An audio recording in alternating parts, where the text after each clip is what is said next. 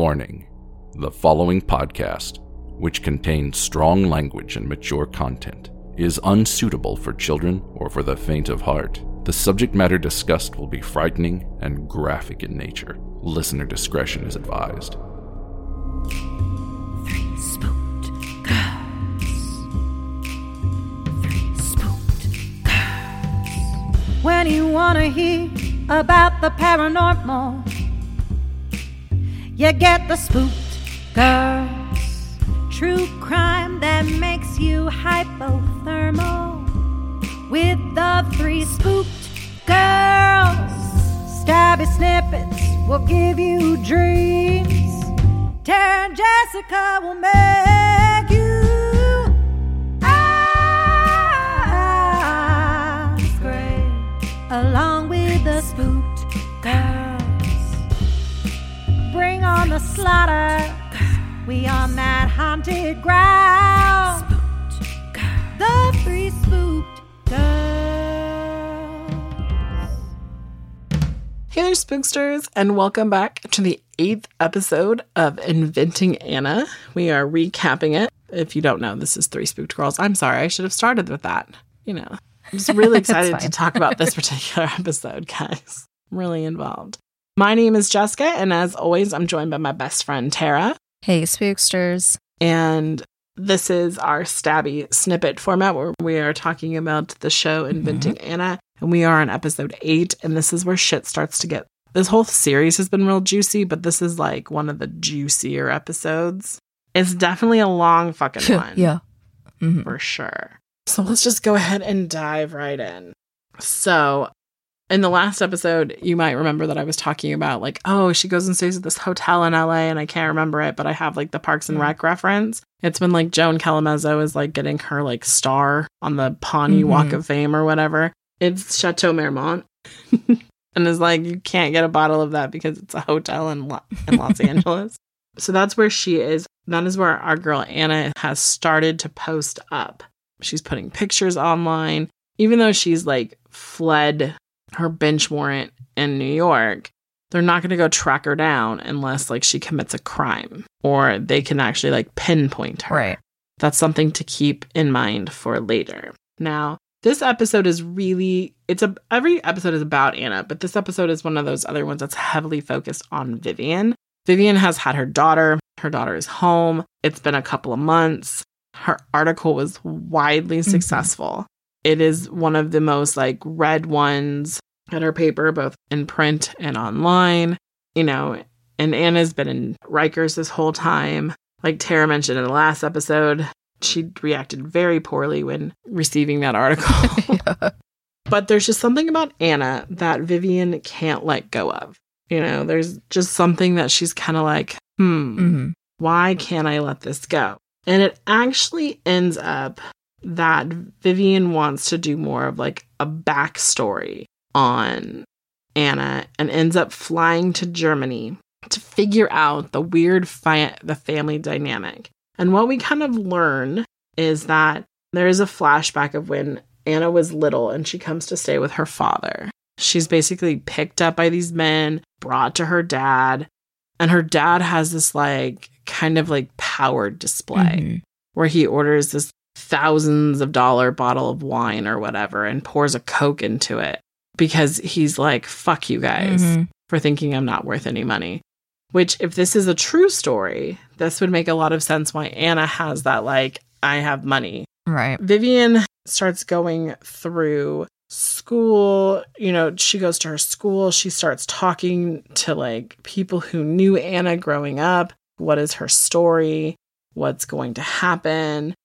And she kind of finds out, I've skipped ahead. Because before she goes to Germany, she goes to LA to investigate. Because what ends up happening is Anna, in the story, tries to commit suicide and is found and is in the hospital. And then she starts telling the doctor some true story, or quote unquote true stories about her.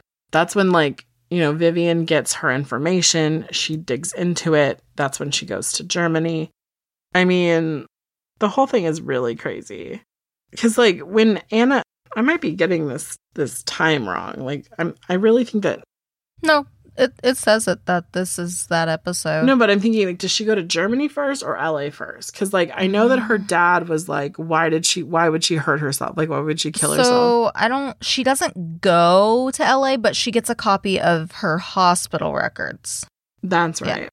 And so she's, like, looking at them, and then the dad is like, I don't know why she would be, like, drinking and taking an entire bottle of Xanax and, like, that kind of shit. And really, the interesting thing is like, Anna, she comes to live with her father and then goes to school and is kind of made fun of because she's wearing, like, outdated, like, they're nice clothes, but they're, like, outdated clothes. They're, like, not that season. And then Anna becomes obsessed with clothing, that she becomes, like, the Regina George of her school, in a sense. And that's how, like, girls Anna's age remember her. And then teachers remember her as being, like, this meek little mild thing that got picked on. And, you know, just, it was like, no matter who you talk to in that town, very few people had the same story. Right. And then you see the house that, like, Anna grew up in, which was this big, beautiful house. And they were like, why the fuck were they, like, living in that house if they didn't have this money? And come to find out, the house was condemned. It was, like, radioactive, which could be completely the reason why Anna acts the way she is. She could be literally having, like, toxicity poisoning that had stunted some sort of growth in her brain. And then Vivian gets Anna's parents to talk to her. Her dad would, like, run from them and whatnot and not want to talk because the house that they lived in is torn down. All this shit. So when they talk, basically, Anna's mom gives Vivian the illusion that, like, Anna's not welcome here. She's not our kid. Like, they disowned her. Right. And it was, like, really hard. And this kind of made Vivian go, like, I don't want to write about this. Right. Because she's like, fuck this. That's really upsetting. I couldn't understand, like, how parents could do that. It's really interesting. Ironically, today I was having a conversation with my Lyft driver on my way to work today. And when we were talking, he was telling me about, like, people who complain about younger generations. It's typically they're complaining about their own children and that it's, like, more of a reflection of them than of the actual kids. And I was like, oh, that's smart. So, like, Anna's parents want nothing to do with her. But then her dad writes a letter. Yeah. You know, being like, I don't know why she'd hurt herself. I don't really understand. Yeah, I kind of feel like her dad is, like, conflicted with the whole disowning thing. You know what I mean? It really kind of sounds like it's her mom's idea. Right. I'm embarrassed. I don't want anything to do with this kid. And her dad is like, I'm embarrassed too, but I also want to be there for my kid. So Vivian comes home and she's basically, like, realizes that Anna's dad isn't this crazy controlling alcoholic that she portrayed him to be. And it was totally made up. Before Anna is arrested, Anna was at rehab. Which is funny because she does the whole do you take wire transfer thing. Yeah. There. She, like, tried to commit suicide. The doctor says you should get help. Right. She goes to a treatment center, which we find out, I believe, in the next episode. The reason she did it is because if your immigration status is about to, like, change and you go to rehab, everything gets put on hold. Yeah. Yeah. It would basically, like, pause her visa clock. Right. But, of course, you know, she's at this fucking resort in, like, you know, Malibu-ish type area. It's beautiful. It's gorgeous. I'm like, can I vacation there? I'd like a mental vacation there, please. No kidding. You know, it's gorgeous. And she's posting Instagram pictures, like, hashtag best life. And this pisses Rachel off to the highest of fucking heavens. Yeah. So Rachel basically makes a deal with the DA that she would help set up a sting because while Anna is in rehab, she can't be, like, extradited back to New York. She can't be, like, you know, arrested. Right. She's seeking medical attention. Right. So Rachel basically is like, let's go hang out. Let's go get food, whatever. Yeah. Right. And they get a sting and they like arrest her. And then she's actually taken back to Rikers. Yep. Casey is just like, I'm fucking done. Like, I can't be friends with you people. Yes. Right. Neff is like, what the fuck? Why has this happened? Why is it? And she kind of has, like, a weird suspicion of Rachel the whole time. Right. She's like, there's something not right here. And this is kind of like where all of the storylines merge, you know? Right. This is like about the time that Vivian gets involved, all this stuff. This is where people are like, who is Anna Delvey? Because Anna Delvey is a made-up character.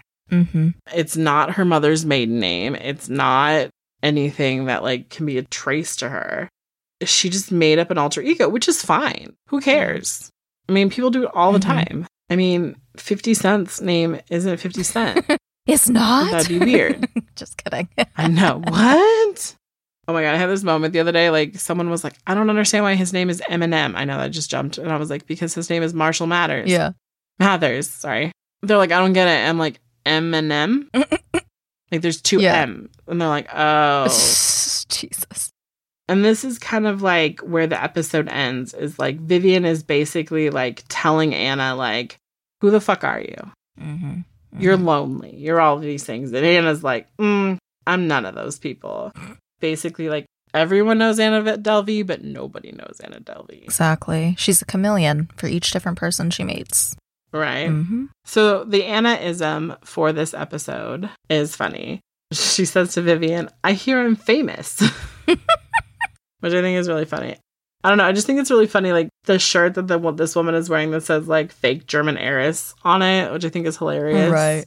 And it's just like all the shit that like, I don't know. Like when Anna got arrested, I feel like it took the world by storm. Oh, 100%. Like this didn't happen in like 1920. This happened 5 years ago. Yeah. It's super recent. Which is one of the things, like, every time she'd be like, oh, it's my bank in a different country. I'm like, I've literally been, like, before this, like, in 2003 was in Germany using my debit card and never had a problem. So, like, how the fuck, Anna, you having problems with your cards in America? Well, it's kind of more like, how the fuck is people believing her? Right. And it makes me think, like, when I think back to, like, in one of the first episodes where she has that, like, panic attack in the hotel and she's like, my dad, kind of feel like that's, like, genuine. But then, like, the other side is, like, I wonder if it's just, like, building her story. Oh, yeah, it's probably a mix of both. Right. I mean, we find out in the next episode she's a little bit crazy and she believes her long-ass, like, stupid stories. You know? This episode, I've been quoting her as a mean girl under the lifestyles of the rich and the famous. It's like fashion is life is the one. And Anna goes, oh my God, I love your tattoos. They're so cute. It reminds me of like, oh my God, your bracelet. Regina George, your skirt's so fun. Yeah. It's just because she's like going to Rikers Island and she like sits down next to this lady. And I'm like, oh my God. I just think that's really hilarious in my opinion. So the next episode is our last one of this series. Oh, shit. I know. Aren't you all excited? I am, because the next episode is like, it's fucking long as hell. The episode. And two, it is the episode. So, yeah. So tune in next week to hear what kind of crazy shenanigans Anna got up to in her trial. And with that, we will talk to you next week. Bye, guys. Bye. Spooky.